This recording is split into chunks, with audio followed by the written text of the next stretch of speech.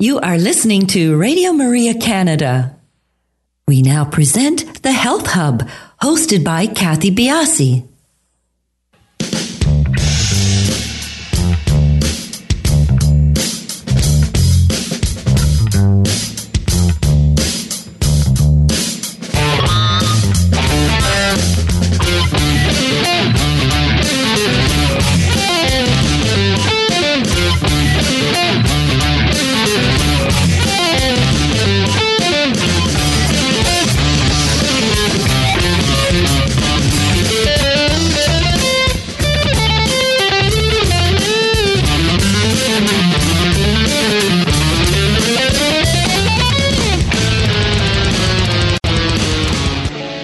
Good morning, everybody, and welcome to the Health Hub. I am your host, Kathy Biasi, and along with Alex Diaz, our producer, we welcome you to the show today. Good morning, Alex. Good morning, Kathy, and once again, good morning to our listeners. Hopefully everybody in Canada had a wonderful Thanksgiving. I know we did. How about yourself, Alex? I did as well, thanks. It was very relaxing, and it was excellent to be able to spend time with the family. Lots of food?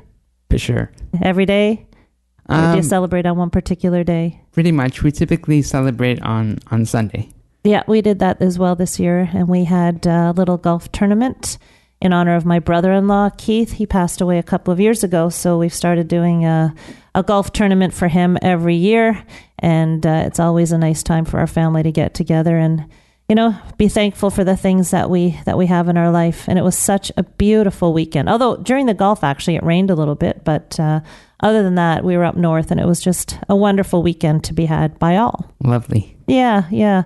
And the show today, and it's funny how timing works, because this show was actually postponed because our guest Greg had something that he had to get done on our scheduled date. So we moved the show, and I really didn't equate the two dates with the timing of the show. And our show is on gratitude. And, you know, it falls in line with the weekend of Thanksgiving.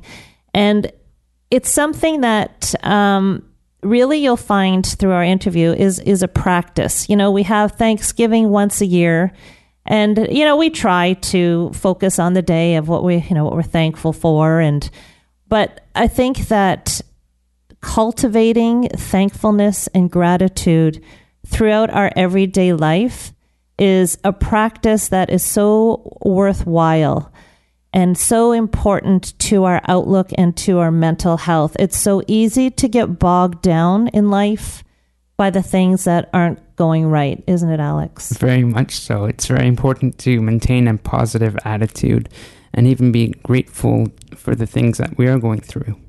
Exactly. In terms of if there are sort of a bit of a hurdle, I find that those hurdles will only build our character and help us in the future should we need to share our experiences with somebody else. Yeah, it's true. And I know, you know, we've all had people and ourselves go through bad times, and to try and talk about gratitude when people are going through bad times is a tough thing to get across to them. So hopefully when you listen to this show and you listen to Greg and his profoundness on the topic, you'll understand why cultivating gratitude starting today will be so helpful for you during those times of lowness, let's say. It's easy to be grateful and thankful when things are going well. Yeah. You know, it's like anything. It's like our faith, isn't it? You know, it's faith is easy when things are going well. Yeah, it's very easy to praise and thank God during the good times. It is. And then when your faith is tested, or your spirituality is tested, that's when a practice really comes. It's like exercising a muscle. Yeah.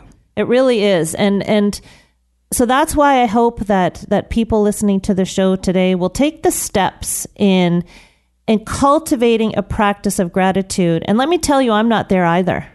You know, I this is something, especially after talking to Greg, I really want to start incorporating. And when you listen to how easy it is and the simple steps that you need to take, you will be able to understand that the practice of gratitude is something that you can incorporate into your everyday.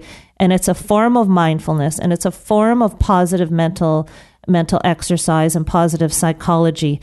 So please stay tuned and enjoy the show, and do call in. We are live. So you can call in to 416-245-1534 if you would like to talk to myself or Greg or Alex if you have questions. And you can reach us on Instagram at the Health Hub RMC. You can tweet at us at Kathy_Biase. And do follow us on social media. We put a lot of interesting things on social media. We're on the Facebook. My kids would kill me. We're on Facebook. And you can email us as well if you have further questions at thh@radiomaria.ca. So an introduction to Greg. Greg Kretsch is one of the leading authorities on Japanese psychology in North America. He's the author of 5 books, including A Natural Approach to Mental Wellness, Japanese Psychology, and the Skills We Need for Psychological and Spiritual Health. Greg is the editor of 30,000 Days, a journal for purposeful living, and his work has appeared in Cosmopolitan, Experience Life, The Sun, Counseling Today, and Spirituality and Health magazine. His first book on Neikan reflection, Neikan, Gratitude, Grace, and the Japanese Art of Self-Reflection, won Spirituality and Health's Award for Best Book in 2002. He has been teaching an online course on mindfulness and attention for 20 years and has been a keynote speaker at conferences on mindfulness and attention deficit disorder. Greg currently lives in Vermont, where he is the director of a nonprofit education center called the To Do Institute. So after our break, we will meet Greg and start talking about gratitude. We'll be right back.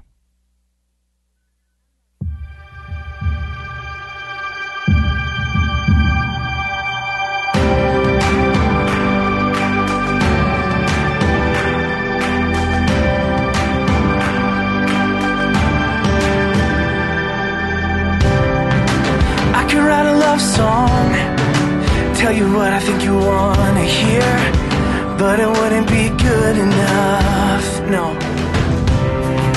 Yeah, I could try so hard to give it everything I got, but I'm not ever gonna measure up.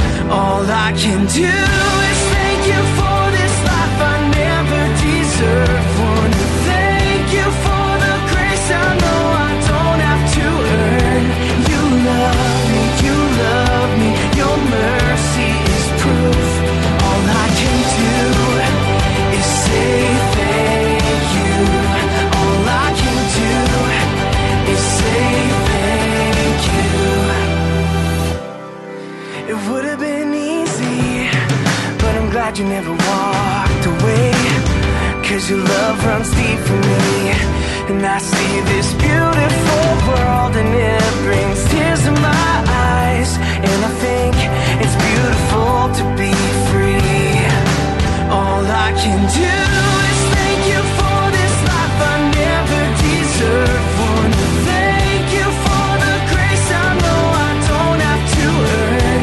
You love me, your mercy is proof. All I can do is say thank you. All I can do is say thank you. Oh, for hope, for love, for all the ways you move. Yeah, for everything you do. What else can I say but thank you? Thank you. I could write a love song, tell you what I think you wanna hear, but it wouldn't be good enough. All I can do is thank you for this life I never deserved. Wanna thank you for the grace I know I don't have to earn.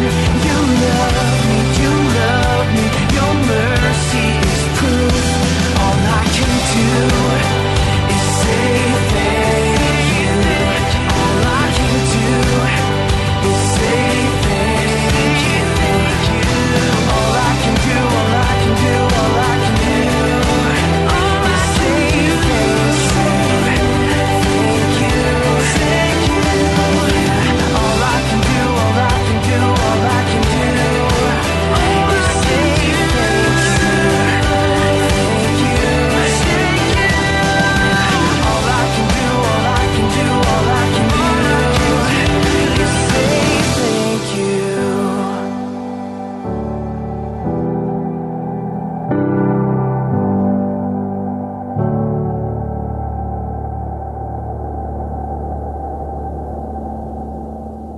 You are listening to Radio Maria Canada. We now continue with the program, The Health Hub, hosted by Kathy Biasi. Welcome back, everybody. Our number here is 416-245-1534 if you'd like to call in. Alex has been laughing at me for 2 minutes, and I want to clarify that I'm a lot more on point with social media than that came out. Yes. And our Facebook tag is at the Health Hub Radio Maria. So I don't usually say the Facebook, so that was just a written error, okay? Right. So I am more on point with that, Alex. Exactly. Yeah. I'm sorry to throw you off. Yeah, That's you on can me. be a little nasty, can't you? What goes on behind the glass? Yeah, I know. exactly. I'm Stays terrible. behind the glass. We're back here, and we are on the line here with Greg. Greg, welcome to the show. Thank you so much for joining us today. Well, it's wonderful to be here, and thank you for having me on the show, Kathy. And I wanted to just wish a happy Thanksgiving to all my Canadian neighbors up there. Well, thank you so much. When do you celebrate yours? Late November? Yeah, it's like the fourth Thursday in November, so we still have a little over a month. Yeah, yours butts up close to Christmas time. We have a bit of a breather between the two holidays. Mm-hmm. Yeah. So you are sort of an Eastern-based philosophy or psychology approach. Can you, before we get into our heady topic of gratitude, can you explain to our listeners what the Japanese style of psychology is compared to more of the Western ways that we're used to? Sure, I'll see if I can do that in a nutshell. I think that people often associate things from the East with the mystical. And in fact, the approach that we've kind of imported from Japan is very practical and down-to-earth and concrete. But basically, it emphasizes a different value system, I think, than a lot of Western psychology. Less talk and more action, for example. Less blaming other people for our problems and more appreciation of other people for how they're supporting us. I think there's more of an emphasis on mindfulness and what we pay attention to as opposed to distraction. There's an emphasis even on the present moment in our life as opposed to kind of looking forward. So it really is just a different value system, I think, that we get from Japan, and therefore everything that follows the type of counseling you would get or the type of way you would follow up from what advice you would get is very different than you would see in Western psychology. So not the typical, let's look back into your history, let's see where your problems started and get to the root of that. You're more saying, okay, this is where we are presently and how do we move forward? I think that's a part of it, and I think in the elements of this where you do look back into your history, which I've done in terms of my own training, instead of looking at problems, we look back to see what we can be grateful for. We look back and at a childhood that we maybe have a story about that includes, having being neglected or having an alcoholic father or being abandoned by our mother, and we look for the ways that we actually were cared for and supported and loved in our past instead of looking for the root of our current problems. So again, we're paying attention to something very different. Is it total departure from Western psychology, or can you mix the two together? I think it's a different paradigm. I think that Western psychology encompasses a lot, and there are certain methods in Western psychology that I think overlap with Japanese psychology. But I think it is a very different paradigm of what mental health is, what it means to be healed or cured, what we're even striving for. So there's, I'd say, kind of the fundamental difference is that in the approach that we take, the purpose of this is really to help people live a more fulfilling and meaningful life, as opposed to reducing symptoms of anxiety or depression, for example. That this is more focused on how do you coexist with anxiety and still do what you want to do in your life that's really important. So it's less about symptom reduction and more about kind of living a purposeful and meaningful life. Do you find over the past number of years that you're getting more and more people tending toward the Eastern way? Are we not having success with the Western type of psychology or psychological approaches? Well, I would actually argue that we aren't having success. Now, that doesn't mean that there aren't individuals out there who aren't doing good work, because there are. There's most people go into the field of psychology and mental health because they want to help other people, and there are people who are doing good work. But if you look at the actual statistics over the last 50 or 60 years, at least in the United States, I can't really speak for the situation in Canada, but we have more people on disability in the United States for mental health problems than ever before in history, and yet we're spending billions of dollars on medication and on having increased access to counseling and mental health services, and yet we don't seem to be creating a situation here where we see an increase in the overall mental health of our population, or in the level of happiness or well-being when we compare ourselves to other countries.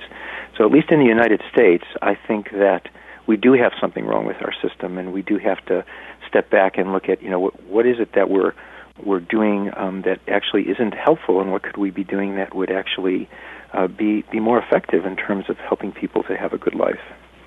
Well, one of the, I guess not in psychology, but more towards the psychiatry, and medication is often involved when we're talking about mental illness. And does the Eastern way of, I guess it's not treating, but does the Eastern approach necessarily negate medication, or can that be broached in the medical field?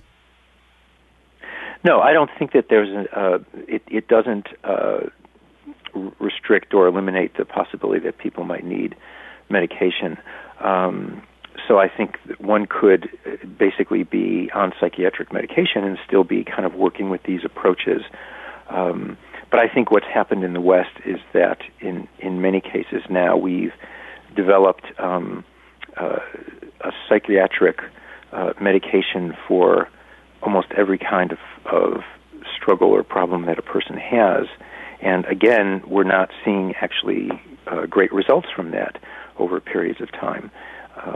So I think that there are real limits in terms of what we can get from psychiatric medication, but on the other hand, there's nothing that's incompatible with people needing or being on medication and working with this kind of other paradigm that comes from Japan. Why do you think, though, that it's important not to lay blame on your feelings or your life situation? Well, let's talk about your feelings. So one of the things we start with in Japanese psychology is that we can't control our feelings. It's one of the main principles I teach when I do workshops, is that if you meet somebody and you start falling in love with that person, it's not like you're telling yourself to fall in love and then your feelings just follow. Your feelings kind of have a mind of their own, and suddenly you find yourself with all these kind of, romantic, nice, attractive type of feelings towards the other person. But if the relationship ends and that person's no longer in your life, you may still love them. You may still feel love for them. So feelings of depression, feelings of anxiety, feelings of shyness are not feelings we can control. And since we can't control them, we really do start with this assumption that we're not responsible for them. We're responsible for how we're living our life, but we're not responsible for our internal experience of, for example, whether we feel anxious or not when we have to stand up and make a presentation in front of a group. Are we trying to control these feelings, or just put them in a place so that we can move forward? Well, I think here's, again, where we see a real distinction between Japanese psychology. So we often have this assumption in the West that we either have to suppress our feelings, right? Just kind of keep them down and not even acknowledge them or be aware of them, or we have to express them, and that somehow that's a healthy thing to be expressing and talking about our feelings. But the third option that really doesn't get looked at, but is the primary approach that you see in Japanese psychology, is to accept our feelings and coexist with them while we continue to live our life. So if I'm feeling anxious because I have to give a talk in front of an auditorium of a few hundred people, I accept my feelings of anxiety, and just simply, rather than try to fix them or get myself to feel confident, or use self-talk as a way of kind of talking myself into another state, I just simply accept that at this point in time I'm feeling anxious, and what do I need to do to prepare for my talk? And I go out on stage, and feeling anxious, I start giving my talk. And what we generally find is once we actually, in this case, start to give our talk and we really get engrossed in what we're doing, we no longer feel anxious. So here's this third option, which is not necessarily about fixing our feelings, changing them, suppressing them, or even expressing them, but simply accepting what's going on, and at the same time not allowing it to paralyze us or stop us from doing the things that are important in our life. We do tend to put negative and positive connotations with our feelings. You know, that's a good feeling or that's a bad feeling, or I shouldn't feel this way or I should feel this way. And that can lead to a lot of internal controversy.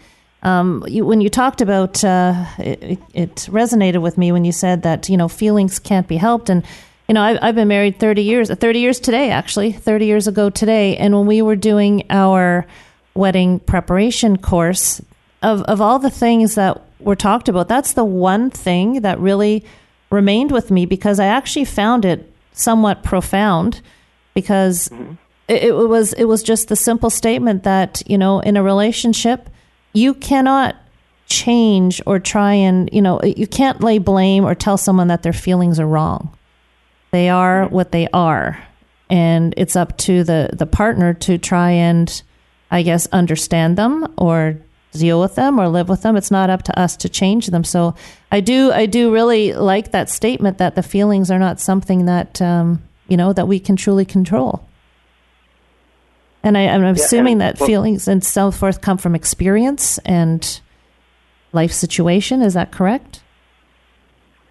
Well, first, let me just say happy anniversary to you, by the way. 30 years is a long time, so I think you and your I was a husband child bride. Ah, okay. So you're only 35 then. Exactly. A little older, but around that. Well, my wife and I are actually going to be celebrating in a week our 25th anniversary. Oh, that's a big one. And you know, those of us who have been married or with the same person for many decades, one of the things you begin to recognize is how your feelings, you know, change over time. That it's almost like a roller coaster ride. You know, you can 1 minute just feel like you are the luckiest person in the world to be married to this angel of a human being, and you know, then something happens and the person says the wrong thing at the wrong time, and the next thing you know, you feel this surge of anger, and you don't want to speak to the person, and you're ready to, you know, cancel your dinner date or going out with them that night. And so part of what we begin to do, and I think in many ways a long-term relationship is a great example of this, is we kind of ride out that roller coaster of feelings in order to honor our commitment and stay with this person that we're in love with. And so we recognize that we're going to have ups and downs at the feeling level in any long-term relationship. But the focus, I think, for people who have stayed in a relationship often for this long is your commitment, you know, your purpose, which is to try to build a life with the other person and have a wonderful, you know, marriage with the other person. And you're willing to allow those feelings to kind of go up and down because it's just the nature of what happens inside us. And I think that is really almost a metaphor for the rest of our lives, you know, whether it's with our jobs or our kids as they grow up, or life in general, is that we're going to wake up one morning feeling, you know, energized and excited, and we're going to wake up another morning feeling depressed and overwhelmed. And regardless of that feeling state, it's important for us to focus on what our purpose is for our life and for that particular day that we're starting. Yes, that's very true. Now, when we approach the topic of gratitude, just from listening to you talk for the last few minutes, is obviously gratitude comes from experiences, comes from mindfulness, comes from attention. But what would you, in your paradigm, the way you operate in your Japanese Eastern way of psychology, what would you consider gratitude to be, a definition of gratitude? Well, I think it does start with awareness, and awareness of things that we aren't normally aware of. That we go through life in many cases in a perpetual state of dissatisfaction, and we have little blips and little moments where we become aware of somebody for us or how life is supporting us. But we spend a lot of our time essentially not appreciating what we have and yearning for more. So to me, gratitude has to do with the awareness that even at this very moment, for example, I'm receiving the benefit of the telephone system that's allowing me to talk to you in this interview, and the technology that you have in your studio there, which I'm not even aware of, and electricity. I'm sitting on a sofa in my library, which is kind of supporting me in a very physical way. There's, heat in my home that's basically keeping me warm, whereas if I was outside, I'd be much cooler at this point. So even at this moment, all of these things are happening to support me. And to me, gratitude is the awareness of those things, and then the natural response that I have internally to being able to see how I'm cared for, supported, even loved in my life, and that natural response of appreciation that just comes from within or from my heart. Very well said. We are going to take a quick break here. We've had our introduction into gratitude, and we get back from our break, we're going to take a deep dive into this topic. So we'll be back in a few minutes, everybody. La la la la la la. Mary. La la la la la la. Thank you. When I look back over my life, thank you, and all the times you brought me through, thank you, I just want to say, Father, thank you. When I was lonely and needed someone to hold me, you were beside me. When my nights got cold and lonely, oh, you never let me down when no one else could be found. I always count on you to see me through. I'm telling you that you are the reason I'm alive and I'm still breathing. For me, you gave your life, and now my life, it has new meaning. When I think about your grace and I finally see your face, there's one thing I need to say, wanna say, yeah. Thank you, Lord, for loving me. Thank you, Lord, for keeping me. Thank you for letting you came and broke the chains and set me free. Thank you for another chance, gave me joy, now I can dance. All my people, open up your mouth and let me hear you say thank you. Thank you. Thank you. Thank you. Thank you, Lord, for one more day. You made the raindrops go away. Thank you, 'cause my pain is gone. I know it came to make me strong. Thank you for another chance, gave me joy, now I can dance. All my people, open up your mouth and let me hear you say thank you. Thank you. Thank you. Thank you. Thank you. Thank you. Is he worthy? When I was lonely and I needed someone to hold me, you were beside me. When my nights got cold and lonely, whoa, you never let me down when no one else could be found. I always count on you to see me through. I'm telling you, hey, you're the reason, Jesus, I'm alive and breathing. Hallelujah. For me, you gave your life, and now my life, it has new meaning. Listen. Because of your grace, I can see your face. And when I do, there's just one thing I want to say. Gotta say, thank you, Lord, for loving me. Thank you, Lord, for keeping me. Thank you, Jesus. Thank you for letting you came and broke the chains and set me free. Thank you for another chance, gave me joy, now I can dance. All my people, open up your mouth and let me hear you say thank you. Thank you. Thank you. Thank you, Lord, for one more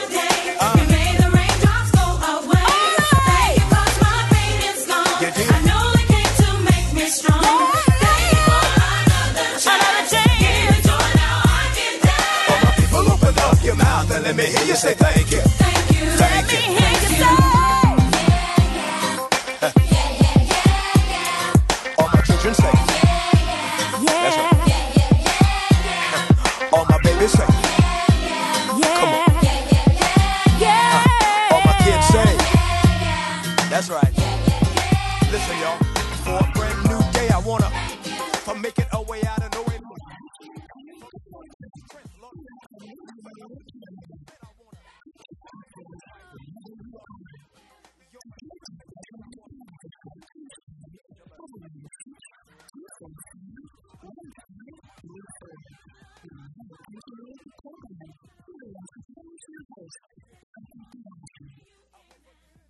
Welcome back, everybody. We are online here with Greg Kretsch from the Tudu Institute. And just before break, we started talking about gratitude. And Greg gave us his definition, so to speak, of what gratitude is.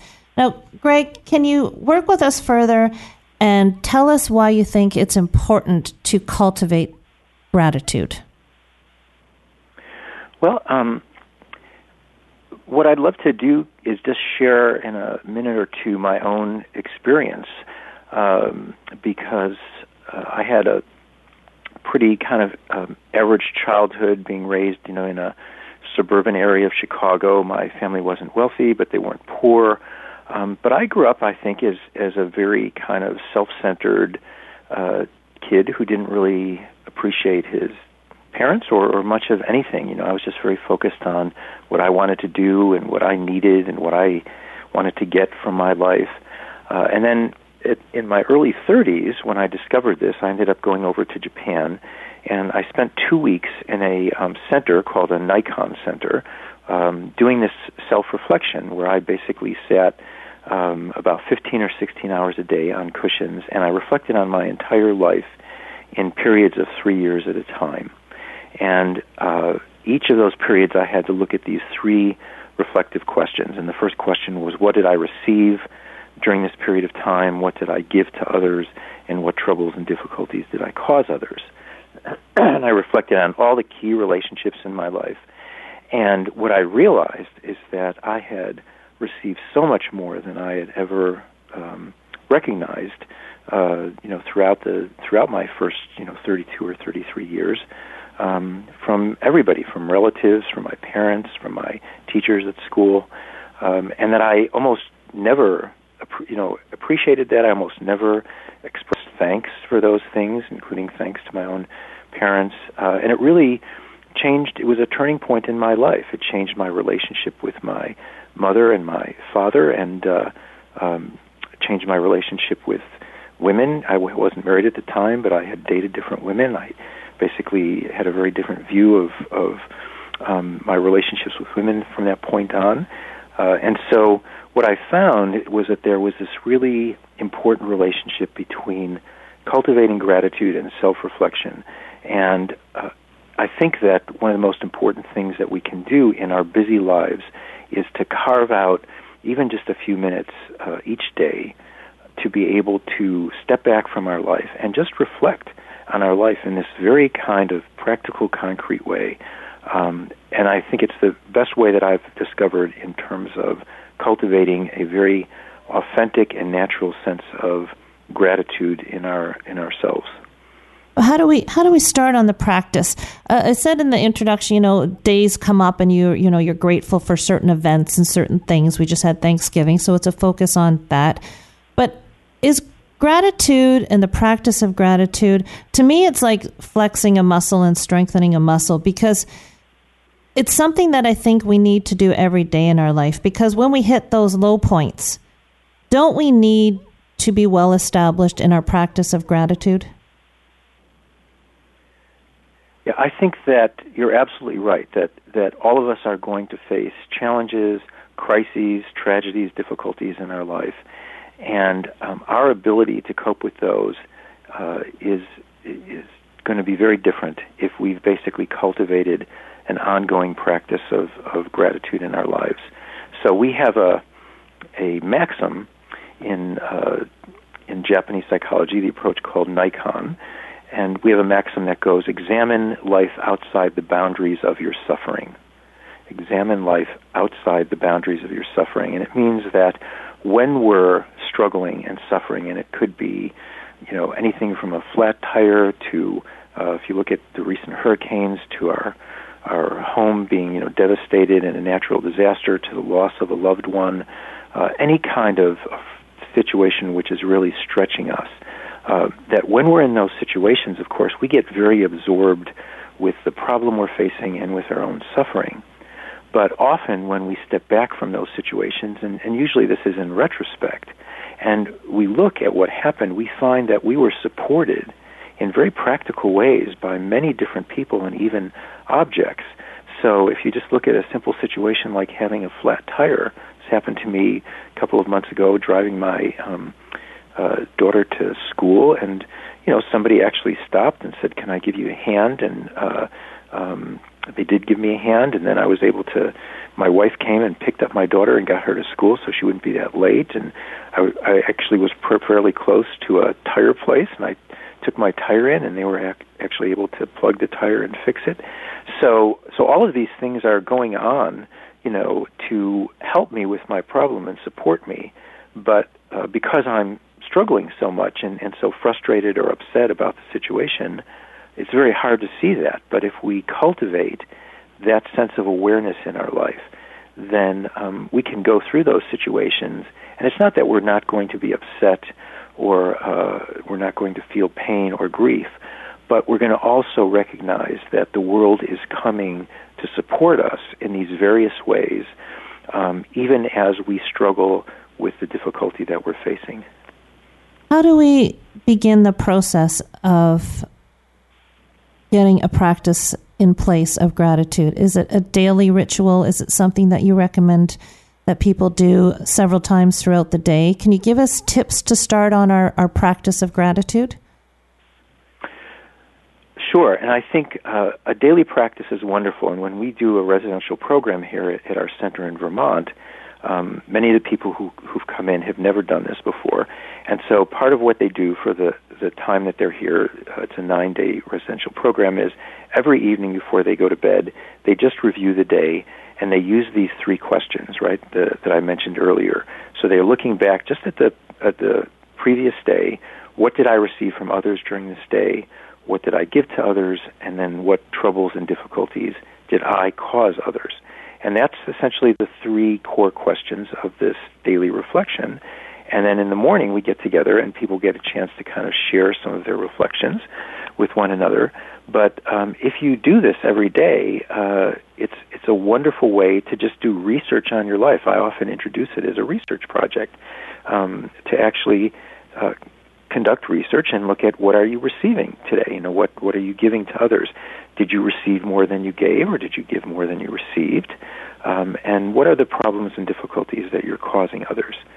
So as a way of cultivating a practice, it's really a wonderfully simple practice. If you spend just 20 to 25 minutes in the evening, you can do a fairly thorough job of kind of reviewing your day. And what people often find is that they go to bed with a different understanding or a different take on what that day was like than they would have had they not done that. And we have another maxim that actually is about that. It says that your experience of life is not based on your life, but on what you pay attention to, right? So if you go through the day and all you're paying attention to is your problems, your difficulties, this isn't going the way you want to, this thing came up and it's now forcing you to take time to attend to it, and your computer's not working or your phone's not working. If that's what you pay attention to, then at the end of the day you have a sense that it was a really difficult, hard day, it was frustrating, it was challenging, it was disappointing. But at the end of the day, if you're looking at this question, what did I receive from others? And you're looking at, well, my wife got up this morning and made coffee, and my car started, and it got me to work, and no other cars crashed into me all the way all the way downtown, and I got a good parking space, and my eyeglasses helped me to see. And you have this long list of very practical things, and you now have a very different sense about the day. You have a sense that you received a lot, that you were supported, that there was a lot going on that basically helped you to get through the day and even have a good day. So cultivating gratitude, it seems like once we start this practice, you begin to cultivate gratitude, then maybe you become more attentive to a different type of thing during your day, which makes you more mindful, which leads to deeper gratitude. Is that the play that we're looking at? Exactly, Kathy. I think it's a cycle where once we start, at the end of the day, we're really reflecting back, right? So we're not going back to our childhood, but we're going back to the day that's just finished. So we're looking at our immediate past. But as we begin to do that on a regular basis, we start noticing things in the present moment of our lives that are going to be on our list, so to speak, in the evening when we're doing our reflection. And those are things that we wouldn't have been aware of had we not been doing this.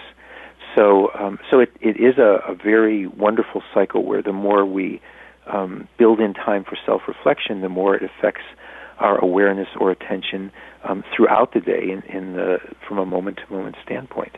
So by extension, it leads us more into living in the present, which is a very difficult thing. Well, for me, I can't speak to all, but it's a very difficult thing for me to do.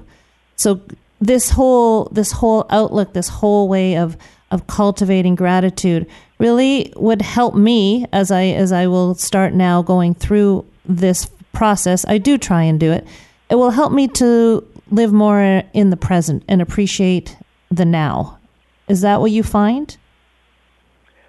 I do, and I think that I don't want to give people the impression that that somehow you're going to turn into someone who is just a beacon of gratitude 24 hours a day. Although you might, but I certainly haven't. I still complain from time to time. I still get frustrated. I still neglect appreciating ways in which I'm supported by others.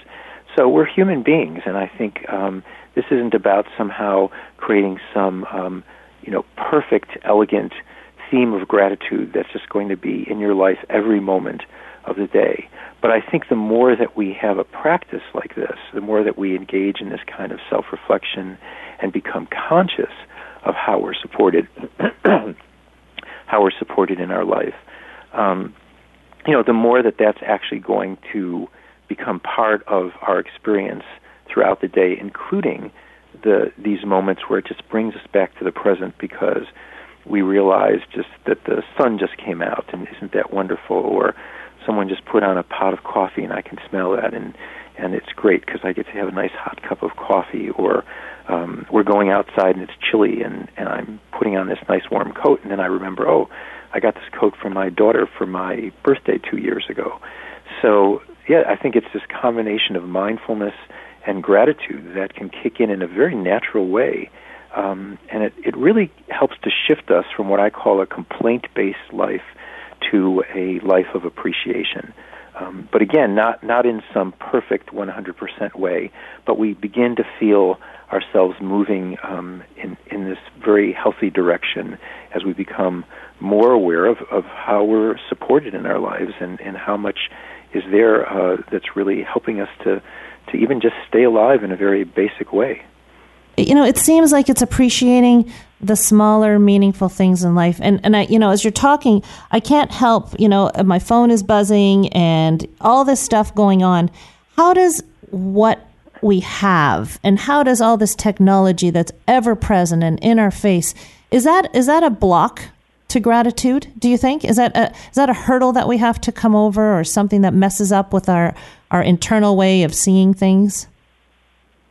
Well, I think it is, because I think it's a distraction from life, and I'm not against technology. I have a smartphone, I have a laptop, I have a tablet. I use technology, and I think that it's one of the things that is often on my list of things I appreciate. It allows me to keep in touch with my daughter who's in college in Chicago, for example. When I was in college, you couldn't have you couldn't make a Skype call or a FaceTime, with your parents. Just what technology wasn't there. So I think we can appreciate technology, but I think it often is a distraction. And so one of the things that happens, for instance, if you go to some place where there's a long line, here in the United States, it's often the Division of Motor Vehicles, the government offices that handle registration of cars and licenses. I don't know how it is in Canada. No, it's the same. It's the same? Oh, okay. yeah. Well, it's one of the things we have in common then. But, you'll look at people in line, and of course, many of those people as they're in line are just staring at their phones. And the question is, if they didn't have their phones with them or out, what would they be doing? And you would be using your mind in a different way. You could be looking around the room, you could be noticing things in the present moment of your life. You could also be reflecting on something in your life in this way that would help cultivate a healthy mind and a grateful heart. So I think that it's a double-edged sword. Technology gives us all kinds of opportunities that we didn't have when I was a kid, and at the same time, we're probably the most distracted generation for people who are growing up with technology now. It's probably the most distracted generation in the history of civilization. And so I think somehow we need to find a way to work with technology that allows us to get some of those benefits, but doesn't basically create the distraction that it does from things that are really important to us psychologically and spiritually. So again, it leads back to the attention part of what you were talking about and its importance to gratitude. And it almost requires us to, physically and mentally say, I'm shutting down and add those times of the day so that we can practice gratitude. Because you can't sit and think and be mindful when things are buzzing and beeping and it just puts you in mind of things that need to be done. So, to me, that is an important piece to the whole gratitude practice is to shut down. I know things are becoming more popular. You don't go away on wellness retreats now. You go away on technology retreats. And that's a big thing that's starting to happen now is leave everything at home and see if you can not go crazy away from all your technology. It's something how dependent we've become on this stuff. Absolutely, and so I think that I heard that there's progressive companies in Europe where when people have a holiday for a couple of weeks, for example, that instead of just having the email messages build up in their inbox, the company just basically shuts off their email completely, and there's an automatic response that says so and so is on vacation. If you want to reach them, they'll be back in the office on such and such day. So when you get back, you don't have 500 emails sitting there waiting to answer. You have 0. And if people really want to contact you, they just wait until you get back. So I think that there are ways, as we think about this wisely and progressively to kind of work with technology. Mm-hmm. But solitude, to me what you're talking about in terms of kind of shutting off is really creating opportunities for solitude. And I think solitude is really important, and it's something that's harder and harder to find in our society, and yet it's present in almost every single, great religious tradition in the world, where there's an emphasis on the importance of finding time for solitude. Mm-hmm. I totally agree. Now, obviously, we can see the parallels to how this would create a positive psychology, the practice of gratitude. But we're heading into the end of the show, and I'm going to throw a question to you that I know is going to be a big one, but we'll get through it as quickly as we can. Can gratitude and being mindful and paying attention physiologically rework your brain? I think it can.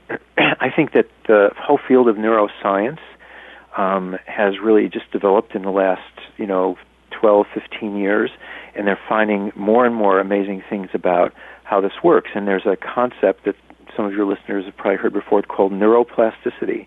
And neuroplasticity is really the idea that the brain can actually rewire itself. And so the question is, what causes the brain to rewire itself? And it turns out that one of the main things that causes the brain to rewire itself is what we pay attention to. So if we start paying attention to how, I've got a phone that's allowing me to talk to you, and I've got eyeglasses that's helping me to see, and my car is starting, and I have electricity so I can make, hot tea in the kitchen. If we start paying attention to things, there's no question that begins to affect how our brain rewires itself. So we're seeing a lot of research that's done on meditation, for example, that is showing how our brain changes itself based on having a meditation practice. And I think we're going to find out that that's really true in lots of different ways, but they clearly have evidence now that what we pay attention to affects the actual neural pathways in our brain. Well said on a short period of time. Thank you for that. Now, Greg, you've got a new book coming out. Can you tell us about that? Sure. It's a book called Question Your Life, Nikon Self-Reflection and the Transformation of Our Stories. And it's an anthology that I collected from people over the last 25 years, people who basically engaged in self-reflection, who stepped back from their lives, and they, in some cases, looked at relationships like with their mom or their dad or other people they were estranged from, and found that the practice of self-reflection really could just change their whole perspective and understanding of both themselves and those relationships. And in many cases, those relationships were healed and turned around. And so some of the stories are just extraordinary. There was a woman who actually fell onto the tracks and was hit by a train on the Long Island Railroad, and then years later, during a retreat, reflected on that experience of what she received. It seems like it would be crazy, but she looked at, what did she receive in that accident, and all the doctors and the ambulance drivers and people who helped her. So the book is essentially a collection of those stories where people have used self-reflection as a practice, and it's really had an impact on their lives and their relationships. Sounds inspiring. Is it out yet for our listeners? It will be out probably in about the next 10 to 14 days. Okay. It's available on our own website for pre-sale, but in terms of being available like on Amazon or in bookstores, probably a couple more weeks. Okay, and your website for our listeners is www.todoinstitute.org. That's TODO institute.org. And before we sign off, Greg, if you could give us a tip of the day around what we've talked about around gratitude, it would be a great way to end off the show. Well, I'll give you a quick example of a ritual that we've used in our family since our kids were young for our Thanksgiving. And it's never too late to me to, even if Thanksgiving was a previous weekend, to do this kind of thing. And we would always sit down with our kids the morning of Thanksgiving, and we'd have 45 minutes of silence, even when our kids were, 3 or 4 years old. And we would just give them paper with boxes on it and just say, in the boxes, write down the things that you're thankful for. And before they could write, they would draw pictures. And we would do this as well, as the parents. And then we'd get together as a family and we'd share those things. And just the simple practice of basically writing down all the things we're thankful for, all the ways we're blessed in our life, and then sharing that, with our family, not only was good for us individually, but I think it was really a wonderful experience for us as a family to kind of hear what everybody else is thankful for. So just a simple little practice like that, which we can do on Thanksgiving, or we can do any time, really, by just getting everybody together for an hour. To me, has a wonderful payoff. It's a great investment in both gratitude and in our relationship with others. Wonderful. And it's never too late to start with your family, even if they're young adults or older adults. So thank you so much, Greg. It's a show that I was really, really looking forward to, and I've learned quite a bit. And I really appreciate you coming. To our listeners, I hope you enjoyed the show, and we will speak with you next week. Thanks.